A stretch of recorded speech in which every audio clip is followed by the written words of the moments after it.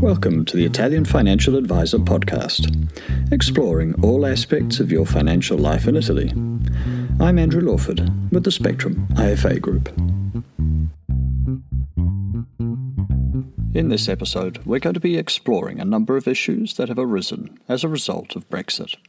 But in doing so, we also discuss situations that are more generally applicable to foreigners moving to Italy, and especially those coming from outside of the EU. If you are interested in how foreign real estate is taxed in Italy, you should find this podcast to be of great help in demystifying what can otherwise be quite a source of confusion.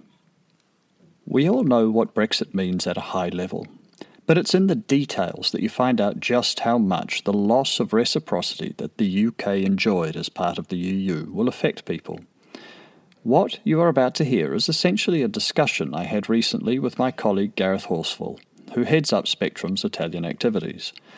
We often spend time talking through the various situations we come across, as we invariably find some new development that needs to be taken into consideration when helping people plan for the future. It might occasionally seem like we are constantly flagging up the negative aspects of living in Italy.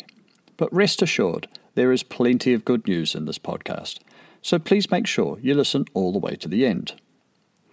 To start with, we discussed a situation we frequently come across, where someone who is moving to Italy has continued to use a financial advisor licensed in the UK. Let's hear Gareth explore the ramifications of this. I guess the best thing to do is talk about, the pre-Brexit world. Whilst the UK was in the EU and how things worked. And, I met a lot of people and they were still working with UK-based financial advisors, but living in Italy. The reality of that situation was it probably wasn't the right thing to be doing anyway, because you needed to check to see if your advisor had the correct licenses to operate on the Italian territory. Even being a member of the EU, another EU member state, an advisor still needs to have the correct EU license to do work or advise in a particular state.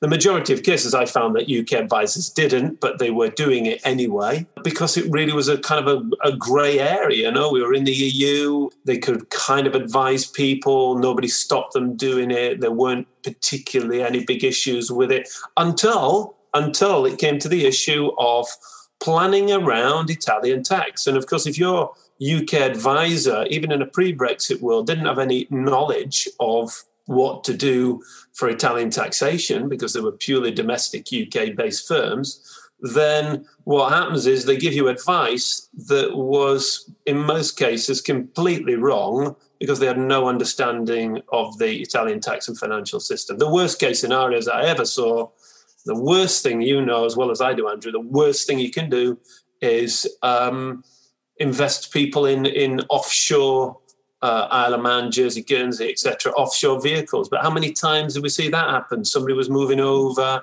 Oh, you're going out of the UK, right? Best thing to do is open up an offshore vehicle. And it was the worst thing that could have happened. And basically, we ended up having to unwind all those things and do the correct thing with it. That was the pre-Brexit world where there was this sort of shades of grey in terms of understanding what advisors could do and what they couldn't do. That's totally changed post-Brexit. Totally 100% changed. Now UK firms are not licensed, full stop, to work in the EU in any other EU state.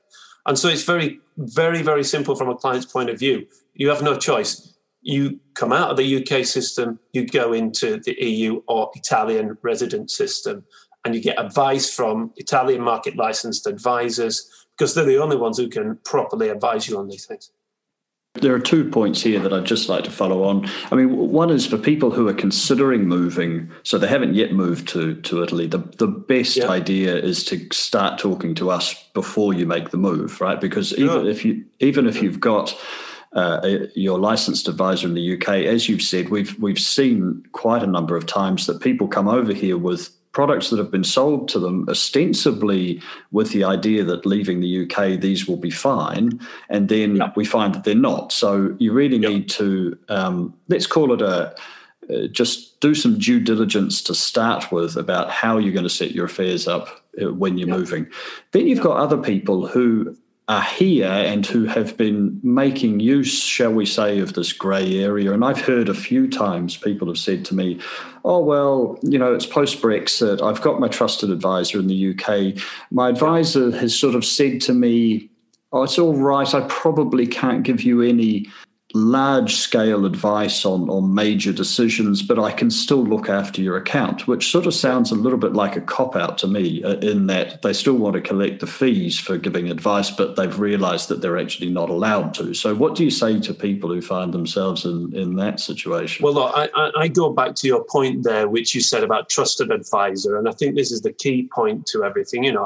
If I'm moving to Italy, I've had a relationship with an advisor in the UK for the last 20 years, and I've been satisfied. They've done everything I needed them to do. They've given me great advice. You as an individual are going to really be torn to be breaking that relationship that you've built with them over a long period of time to a point where it's very trusted. You may be even friends with them. And then suddenly having to redo everything again, or with somebody new, but in a different market. And I think that's the biggest problem. It's not actually, the mechanics of it. The mechanics are relatively easy to do. I mean, for us, it's the job that we do every day. We're able to advise people. We're able to help them to do it tax efficiently. We're able to set them up as they need to be in Italy. But it takes a psychological leap for someone to go, I'm going to break that relationship I've had for 20-odd years and start with somebody fresh when I don't really want to.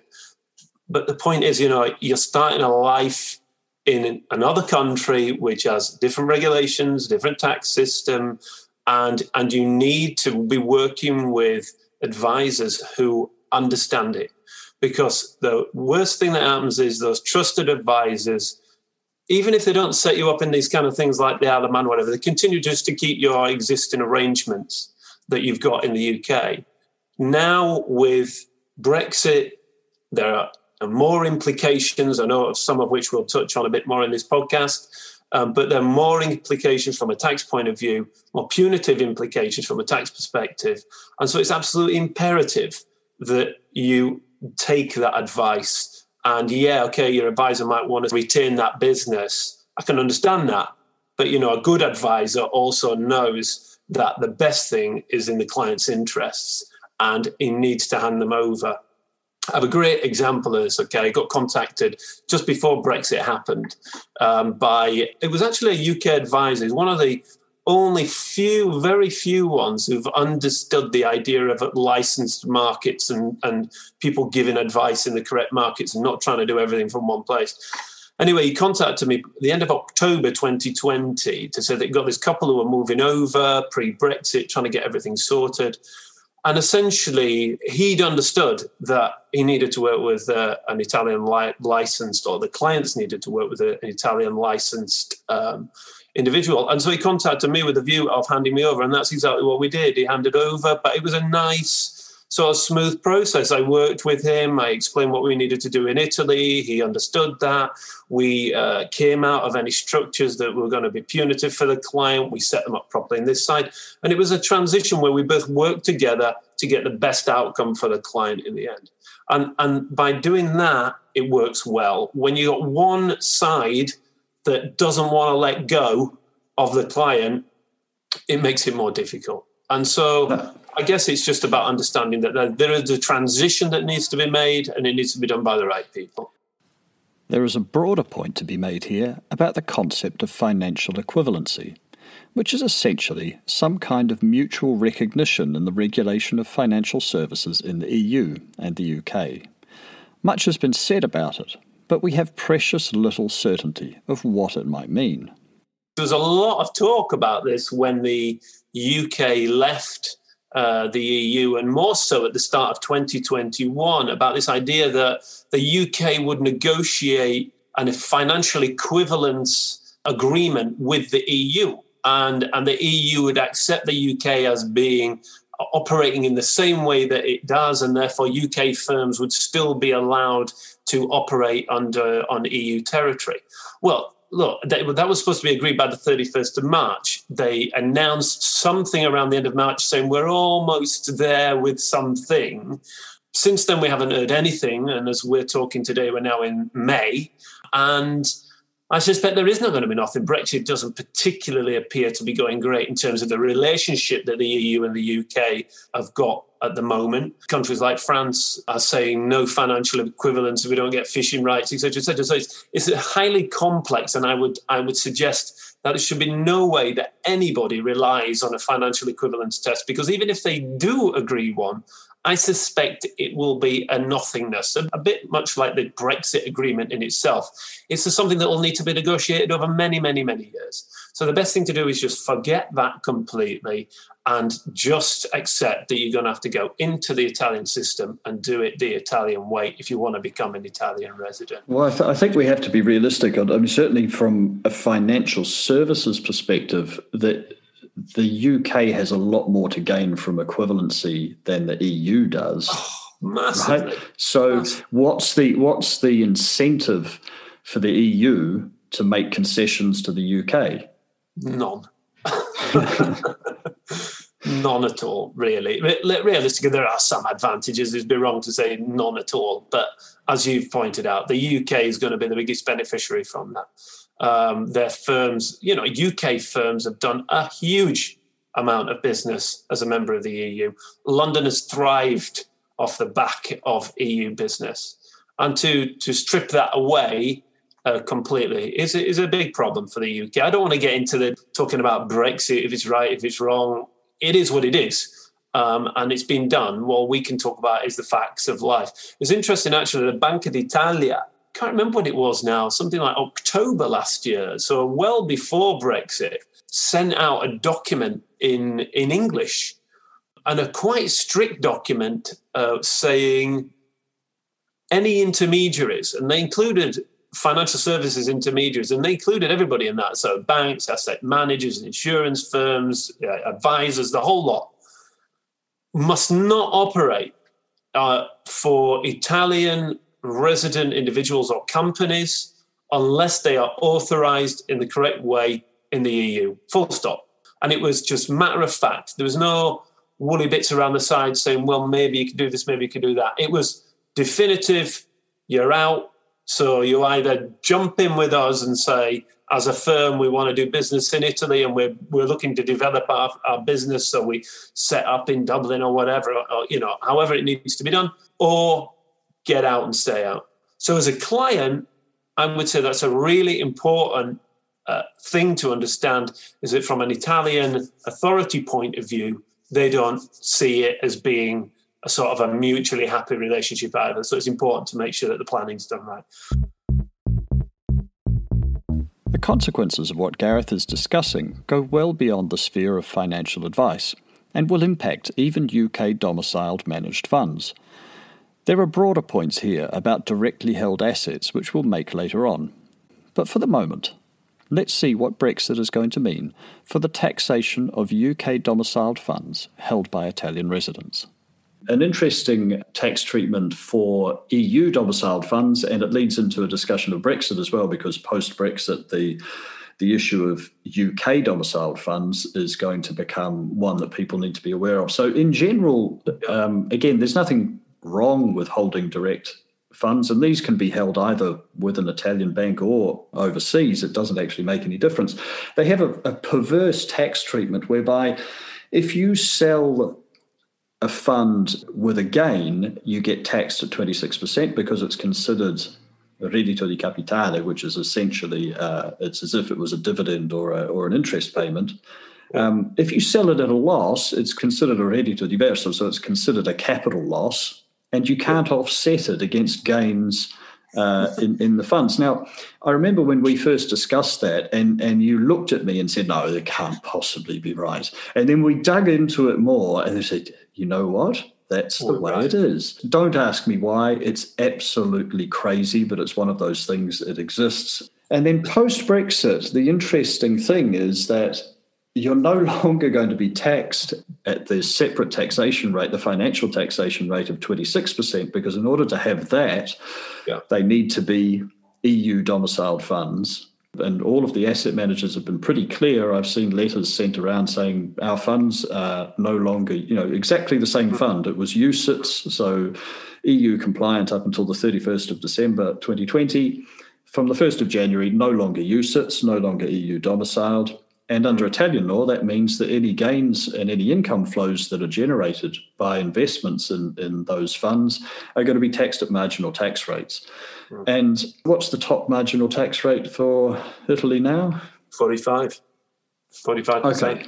So if you're somebody who's already generating a substantial income from things which are definitely taxed at marginal income tax rates, so pensions, for example, or rental income, things like that, you've now got potentially another income stream which is going to create an inefficient tax situation for you, because you're going to end up being taxed at higher than the 26% rate, which is what financial income is always taxed at. As far as directly held investments in general are concerned, it's worth considering what is actually involved in declaring these correctly. You end up having to declare each single income flow, and you end up having to calculate your capital gains. You have to make the currency conversion into euros if they're denominated in a currency other than euros. You can't just use a market exchange rate. You have to use an official Italian exchange rate, which is provided by the Banca d'Italia. It's quite a complicated thing, and you can't really expect an Italian accountant, even a good one that understands international affairs, you can't just dump a portfolio valuation on them and say, there you go, figure out what my tax is on that. You actually have to sort of dismember this thing and kind of translate it into terms that an Italian accountant can understand. If I can give you a horror story of that that's just come up recently, okay? Exactly that. Client had a direct investor portfolio. I'd had it for quite a number of years. She put me in touch with a commercialista. I talked to them. He emailed just the other day saying, I have no idea. This is a qualified commercialista. He said, I had no idea what to do with this. I went to the Agenzia delle Entrate office to talk to someone to see what I could do. The Agenzia delle Entrate office told me just to put it under one code, which, as you and I know, there's no way it should all go under one code, depending on what the assets are. They at the tax office said, just put everything under one code. And he wrote back to the client. He said, I know this is wrong, but I don't know what to do. Therefore, I really don't feel comfortable being a commercialista. And basically was saying that I'm not going to do it.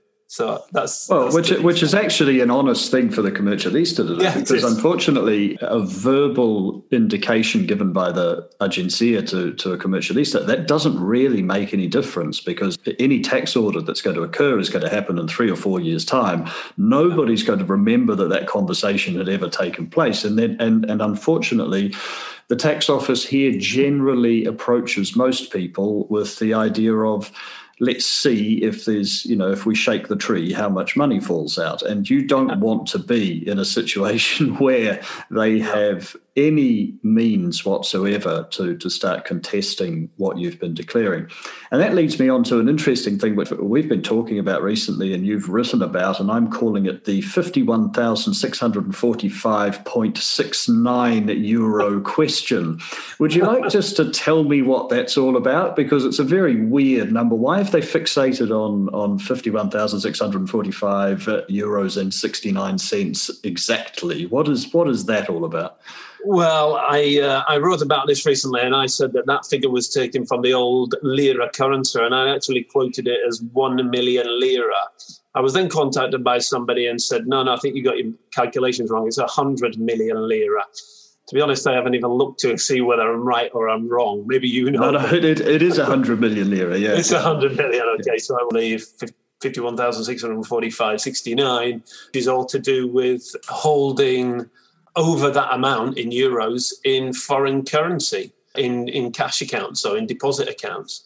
And hence, if you hold more than that figure in foreign currency accounts, so we're talking about non-euro, for more than 7 days, and then you exchange some of that money into another currency, not necessarily into, euros or sterling, whatever, it becomes, after 7 days, a speculative activity.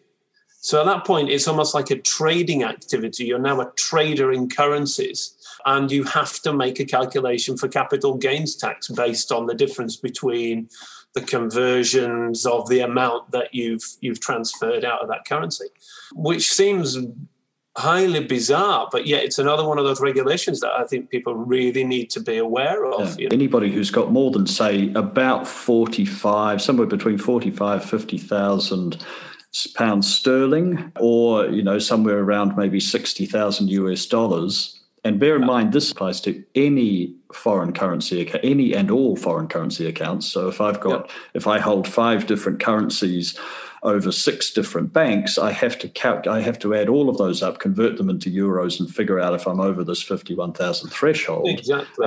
And you're not going to be, you might not necessarily be aware of it unless you're very careful in keeping these records. The one time you will definitely become aware of it is if you have that amount of money in an Italian bank, because at that point it will actually be flagged up. And that has happened to a couple of people that we know. And it's not impossible to deal with, but it's just one of those pitfalls that if you're not aware of it, it can be a reason for the Agenzia to come and ask for more information. And I don't think, certainly if it's an Italian bank, it gets flagged up. And if you haven't then declared it in your tax return, you're open to receiving simply a letter asking for clarification. And once you get that letter, you have to reply to it. You can't just ignore it. So I think they give you 15 days, don't they? 15 days to reply to these letters. It's not, yes. I mean, it's normally any letters that I've received from the tax, they normally arrive either just on the 15th of August or something, or maybe the day on Christmas Eve. They tend to have just remarkable timing. Another thing to keep in mind is that ISAs, which most people from the UK with any kind of savings will have, carry no tax benefits for an Italian resident. Brexit hasn't actually changed this. They have always simply been considered investment accounts and should be declared and taxed accordingly. An ISA is let's call it a tax-efficient UK resident account. Italy doesn't legislate for every other country's tax-efficient accounts in the world and go, a 401k and a Roth plan in the States is taxed this way, and an ISA from the UK is taxed this way, and whatever it is in Nigeria is taxed this way, and that thing that they have in China is taxed this way. I mean, they can't do that, so it has no relevance. So you basically get pigeonholed, or they just ignore it. And in the case of ISA, it gets ignored. There's no tax wrapper there for the Italian authorities at all. So everything there is taxed. So if I've got 100,000 sterling, for example, in capital gains, latent capital gains inside an ISA, and I'm thinking about moving to Italy, if I move and I sell all of my investments after I've become an Italian tax resident, are you saying that I'm going to be taxed in Italy on those gains? Correct, yeah. Okay. This is why, going back to your point, Andrew, before you said, making the transition and planning and contacting us before you move.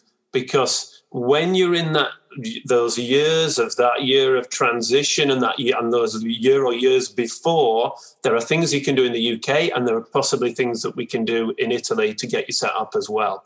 And so it's so important. Yeah, you would ideally cash down that ISA whilst you're in the UK so that you don't get any capital gains tax. And then you would transport those funds into an Italian tax-efficient vehicle, equivalent of ISA, let's say. Now, before we listen to the next segment, where we tackle foreign real estate in particular, let me introduce you to the section of the Italian tax return that relates to foreign assets, the Quadro RV. The basic rule is that you must declare all your foreign assets wherever held. It includes pretty much everything, even racehorses or the contents of safety deposit boxes.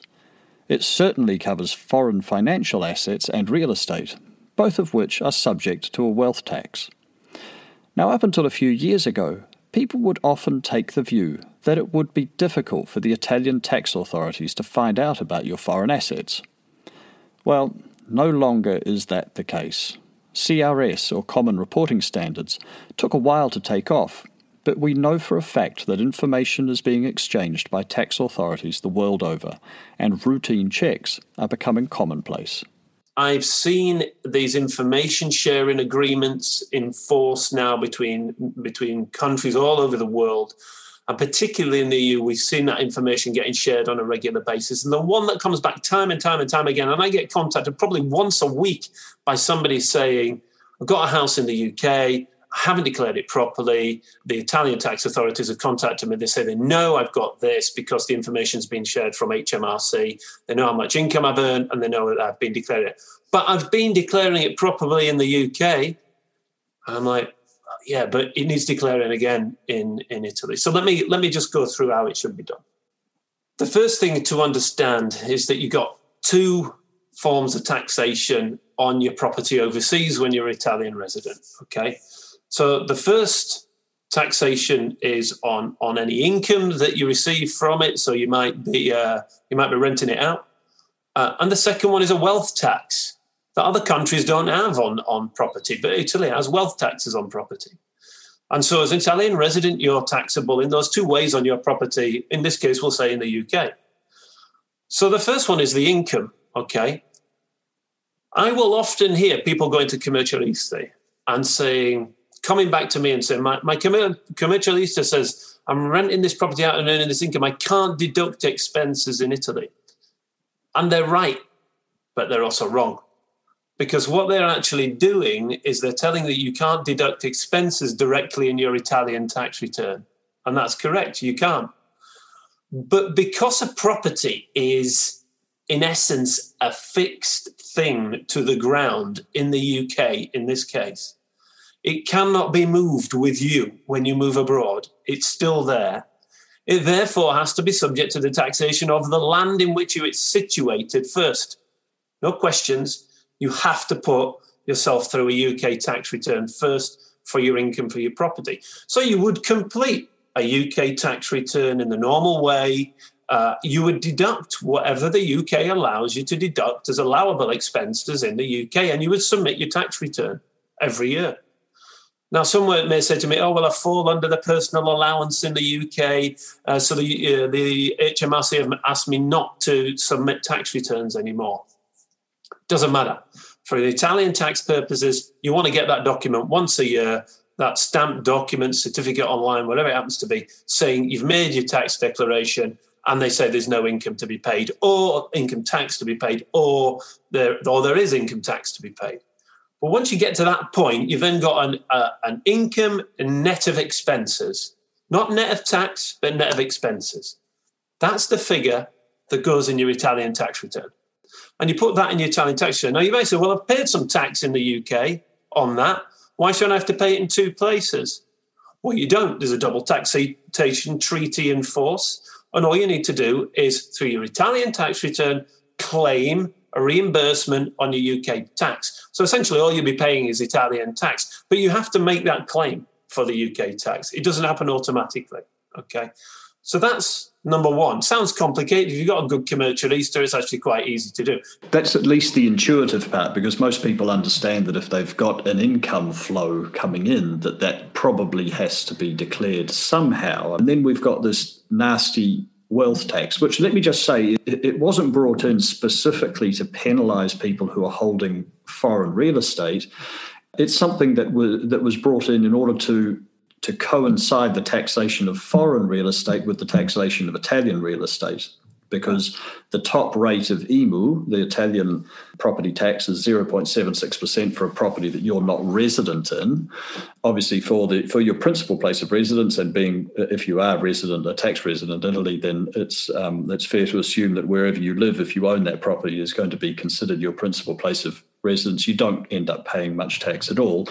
But for any second or third or fourth properties that you have, it gets charged at 0.76%. And they thought, possibly correctly from a theoretical point of view, that it would be fair to tax foreign property as Italian property is taxed. The issue being, of course, that the Italians calculate the taxes for the purposes of IMU on the value of this valore catastale, so council value, and that value is typically far below the market value. It's not really a massive problem for a property in the EU because, of course, you've got similar concepts to this valore catastale in Italy.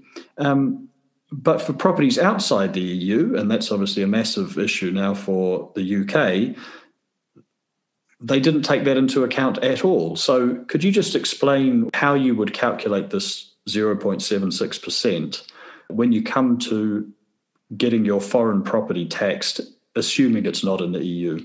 The wealth tax has become a big issue for a lot of UK property holders because of this change post-Brexit. The Agenzia delle Entrate tax authorities have confirmed in a written document that UK property will be treated as non-EU property. There's no exceptions here, and so it falls outside. So, just to put it into context, pre-Brexit, the 0.76% was charged on the council tax value of the property. So quite often that would have been in a range. It might have been from 50,000 to 70,000. You would pick the mid-range, 60,000, and you paid 0.76% on that figure per annum for your property. Ex-EU, that's changed. It's now on the purchase value. So it depends a lot when you bought your property.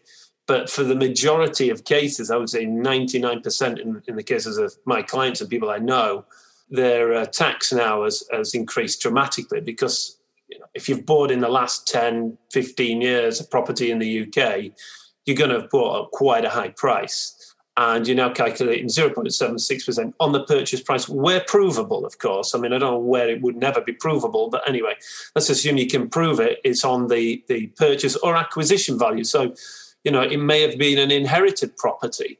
That's an important point that people say, I inherited this property. I don't have a purchase value. But you have an acquisition value. That's the value of the property when it transferred into your ownership as part of the probate procedures after death. So that is the point at which you would get a valuation of the property. So you're saying you can't inherit the historic cost for the person who has left you the property? No. The acquisition cost of the individual who is acquiring the property at that point in time, not the historic cost of when there's It's interesting actually just bringing that up because I've actually had just two people out of everybody I know, clients and people, everybody else who've got property in the UK, only two people have benefited from this. And they got incredibly high value properties, but they bought them like back in, 1970s or the early 80s or something, when property values, of course, were very low. Both these properties are in central London, now are worth a fortune, and yet the amount of money that they're paying in the wealth tax is less than what they would have been paying under the old pre-Brexit system. But these are absolute rarities, Most people have bought and or sold within the last 10, 20 years, when it's very doubtful that prices would have been anywhere near the council tax values that have been used to calculate the wealth tax previously. A lot of people will hold on to their properties that they had overseas because maybe that was where they lived for many years. It might be an old family home, and obviously there's sentimental reasons that you'd want to hold on to that, and they just think, well, I'll hold on to it in case one day I go home and I can rent it out in the meantime. I think now that's become a central question in the whole sort of planning out your retirement years, if indeed that's part of your strategy to fund your retirement. You need to look at the cost profile of the property. It may be, as you said, if you are lucky enough to have a property that you've bought in the 1970s or 1980s, it has a very low value that you can prove, then maybe it's neither here nor there. But it's still something that you need to factor into the equation. I think that's a really, really important point, is that property for a lot of people has emotional value. It's a tangible thing. It's not a portfolio of stocks and bonds and funds and whatever, which I can't touch, earns me money. It's a tangible thing. It might be something you've had in the family. In a lot of cases, people maybe making a move to Italy and saying, I'm making a permanent move, but I want a base back in my home country in case anything goes wrong, I don't like it, whatever. If you strip out all the emotional aspect of that and you just go right to the financials, you have to now question as a long-term investment vehicle for you, you have to question that. You have to put that in the bag and say, look, let's do an analysis of this and see if there's something better you can do with it from the money that you would receive, or if it's going to still work for you based on these costs involved. As I say, this is stripping out purely, is bringing in to focus solely the financials and stripping out all the emotional attachments that anyone may have with property or any of the other reasons they may want to just keep it. But that can be sort of overcome, and you just want to look purely at what is the best way of being the most tax efficient and living in the most financially competent way in Italy, then I would suggest it needs to be looked at before a move, preferably. A lot of people expect that if they're going to realise a substantial capital gain on a property that they own outside of Italy, maybe they think about it even for property that they might own inside Italy. And the good news is that Italy's tax system is actually fairly generous in that regard. So the only thing to keep in mind is that you have to have, there's a threshold of 5 years. Once you're over the threshold of 5 years, doesn't matter where in the world the property is, there will be no Italian capital gains tax payable on it. Obviously, you then have to go and have a look at the capital gains tax regime in the place that the property is located, and there are some interesting rules there as well as far as the UK is concerned. There have been occasions where people have benefited from the fact of no longer being resident in the country where their old family home was located, and they were able to sell that and minimise the amount of capital gains tax that was payable. I think you've had some people do exactly that, haven't you? Yeah, I've had a couple do it recently, actually, where they gifted property to, and a gifted donation from tax purposes is the same treatment, but they gifted it to their children. The interesting thing for the UK is that the UK does have a non-resident taxation on property sales. So keeping it short, if you sell, there's capital gains tax or whatever your rate would be in the UK. The acquisition value, the purchase value for the purposes of calculation is taken at the point when the legislation was introduced. So that's the 6th of April 2015.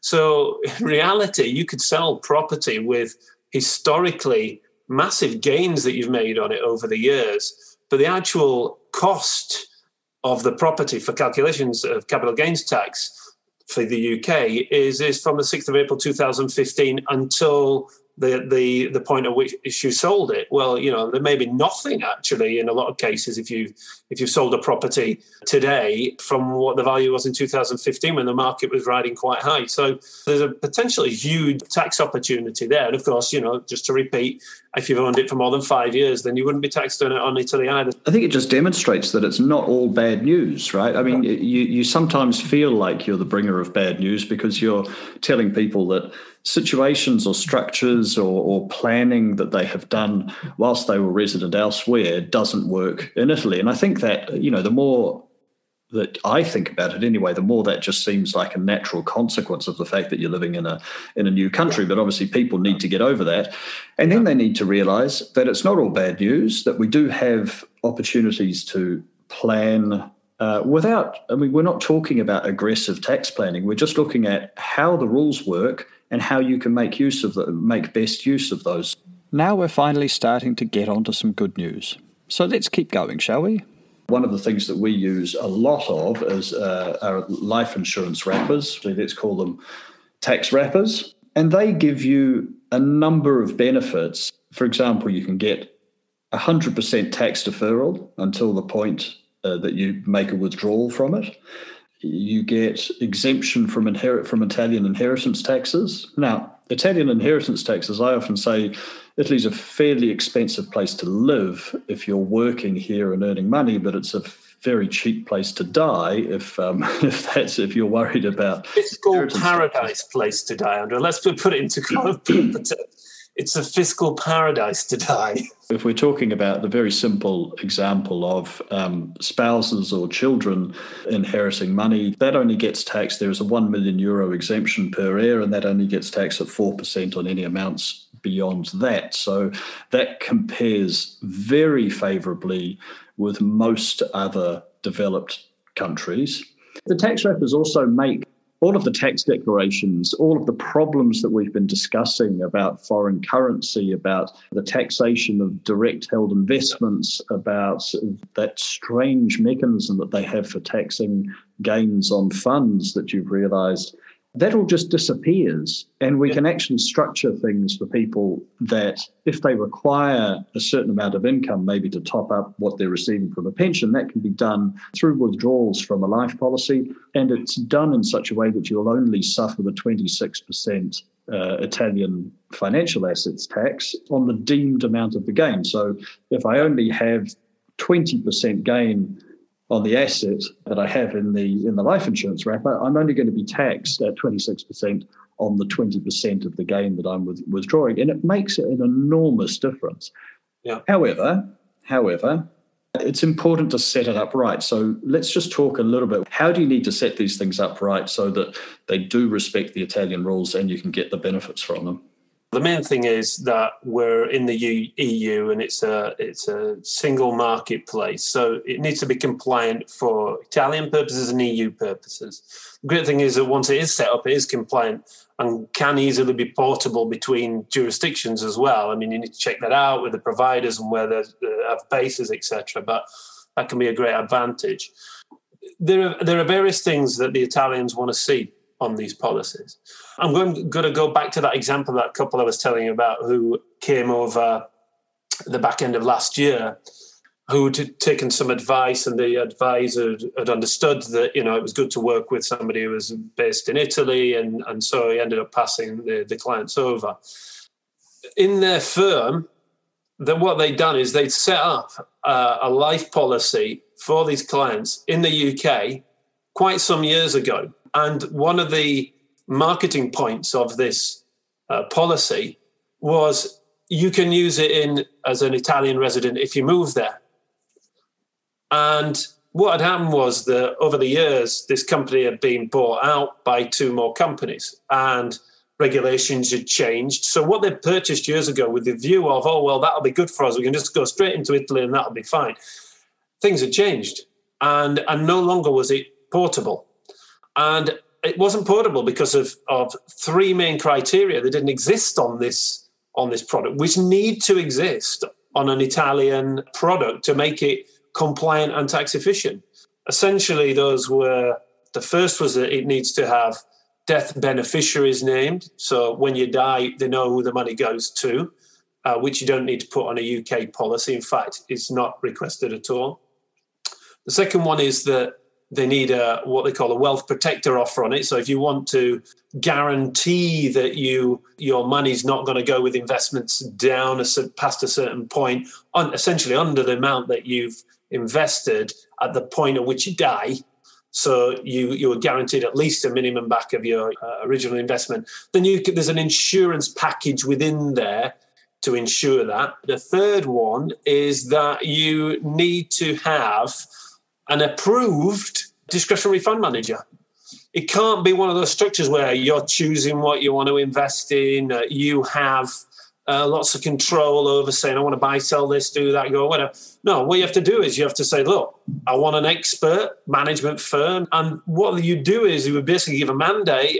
We work with the client to establish what their mandate is. What do they want from the money? They want income, growth, a combination of both, etc. And we hand that over to them and say they need to manage the money in this way. And that in itself, with those three, it now becomes an Italian compliant structure. You can't just get a UK structure and go, okay, that'll work over there because it's a assurance policy, which are an investment. And that brings us back to that whole idea of dealing with people that are licensed, because we will only ever propose to somebody that they invest in a product which is licensed for distribution in Italy.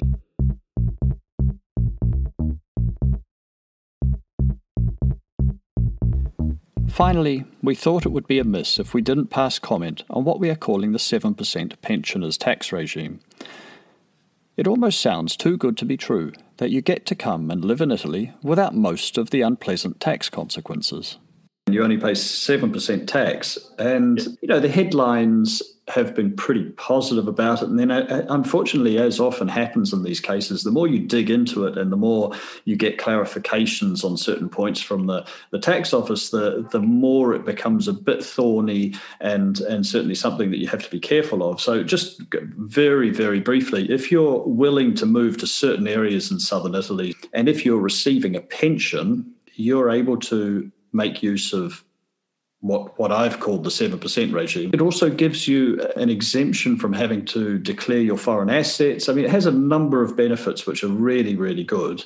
And unfortunately, what has happened is that there's been a lot of false information or misleading information which has been going around on the internet. So, for example, I saw somebody say, all you need to do in order to prove that you've got a pension is have some kind of foreign source income. So if you're renting out a flat somewhere, then that would be enough, right? Now, this was a comment that I saw. I think it was on somebody's Facebook page. And unfortunately, that kind of information, it's just wrong. And what the law actually says is that you have to be receiving a pension which you have gained the right to through your working activities. If you're in a borderline case, so for example, I had somebody who said to me that they had a disability pension. Would that qualify? The short answer is I don't know, but it's probably worth getting a ruling. So you can actually go to the Italian tax office before you move, before you try to make use of this thing, and ask for a ruling. And that's probably money well spent. And there have been a couple of these rulings. They're all made public, so you can read them. And the tax office here has made it very clear that they are going to look quite closely at the kind of pension you're receiving, and anybody who has a pension which doesn't quite qualify. And for example, just to give you an idea of how strict they're being about it, one of the rulings regarded an individual who had been living, I think, in Ireland. They had signed up to an official pension scheme in Ireland, which somehow later on had sort of lost its requirements to be considered an Irish pension. And so this individual had paid in. It was now at the point of time where they were able to take money out, but it was no longer considered an official pension, even though it was when they first signed up for it. And the tax office has come back with that and said, very sorry, that doesn't qualify.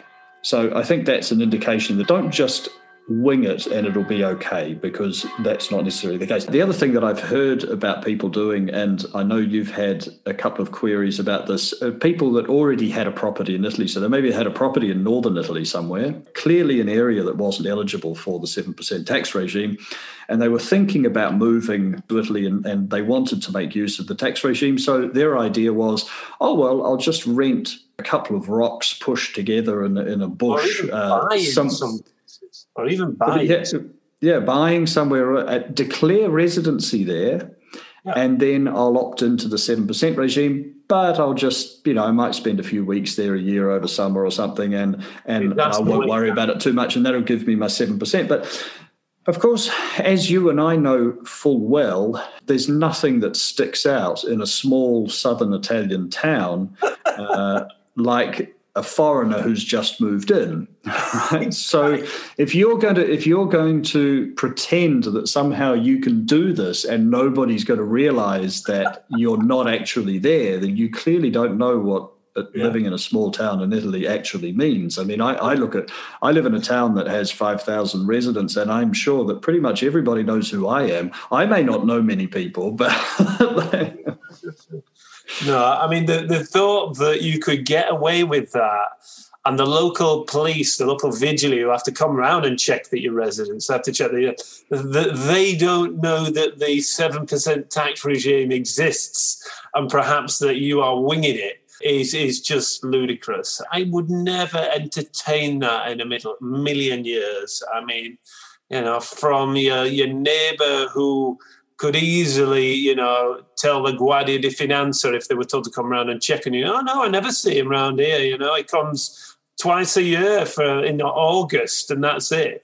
To, your local shopkeepers saying, no, he pops up every now and again. Nice guy, but, I never really see him around. And then if they really want to figure out where you are, we're ever more traceable, right? So I read somewhere that that the Italian authorities had made requests of Vodafone Italy, right? So this is only Vodafone as a cell phone company. They had made in 1 year over 700,000 requests for information relating to the use of Vodafone Italy's cell phone network. So they may not be able to prove exactly where you are, but they'll be able to see which cell phone tower you're using. Yeah, exactly. And that's that's just a very simple example, and probably one that people don't really think about. But if they really thought that you were a target and wanted to come after you, they can gather this information. And is it really worth it? You don't want to get into these situations because you're dealing with the unfortunate reality. Bureaucratic society, let's put it like that. It's the thought that anybody could come to Italy and think they're living in a sort of a modern democracy. Let's just put this out there. It doesn't resemble really much of democracy when you're living here. It's pretty much a dictatorship sort of in a different guise. So, joking aside. And I think your Beppe Severgnini had something to say on the matter. Beppe Severgnini is an Italian writer who's very amusing and an astute observer of the Italian psyche and the Italian country. So can you just share with that piece that you were talking to me about before? I was putting this into a presentation some time ago, and I thought I just have to read this out because it's really... I've never found a paragraph that sort of sums up Italy better than this. So here goes, okay, so it's... Your Italy and our Italia are not the same thing. Italy is a soft drug peddled in predictable packages such as hills in the sunset, olive groves, lemon trees, white wine, and raven-haired girls. Italia, on the other hand, is a maze. It's alluring but complicated. It's the kind of place that you can have you fuming and then purring in the space of 100 meters or in the course of 10 minutes. Italy is the only workshop in the world that can turn out both Botticellis and Berlusconis. As far as I'm concerned, Andrew, look, living in Italy is an absolute pleasure, I know it's full of problems, and you're listening to some of what we've been talking about.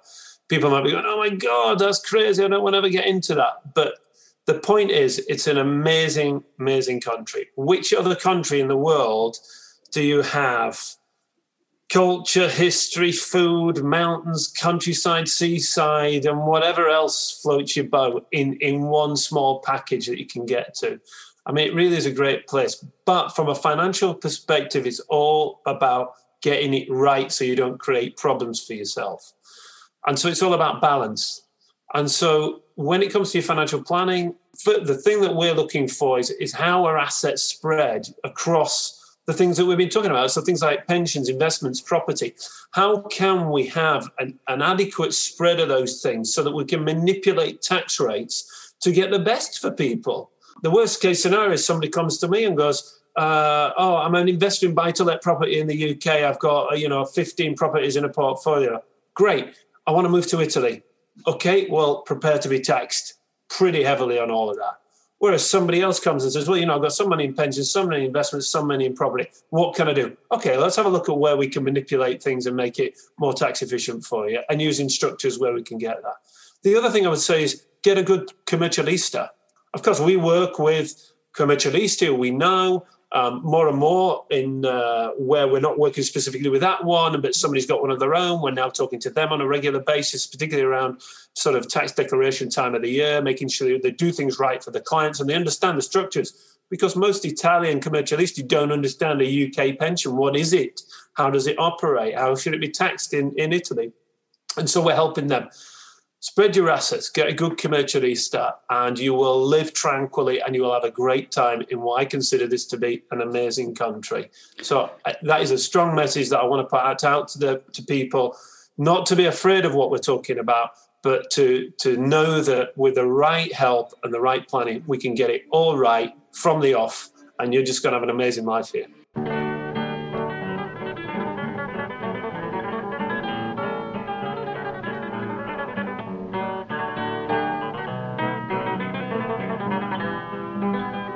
I think that's the best place to leave it for today.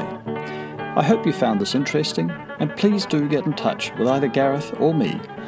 Our details can be found on the Spectrum IFA Group website. Just Google Spectrum IFA Italy and you should find us without any trouble. Thanks for listening, and goodbye for now.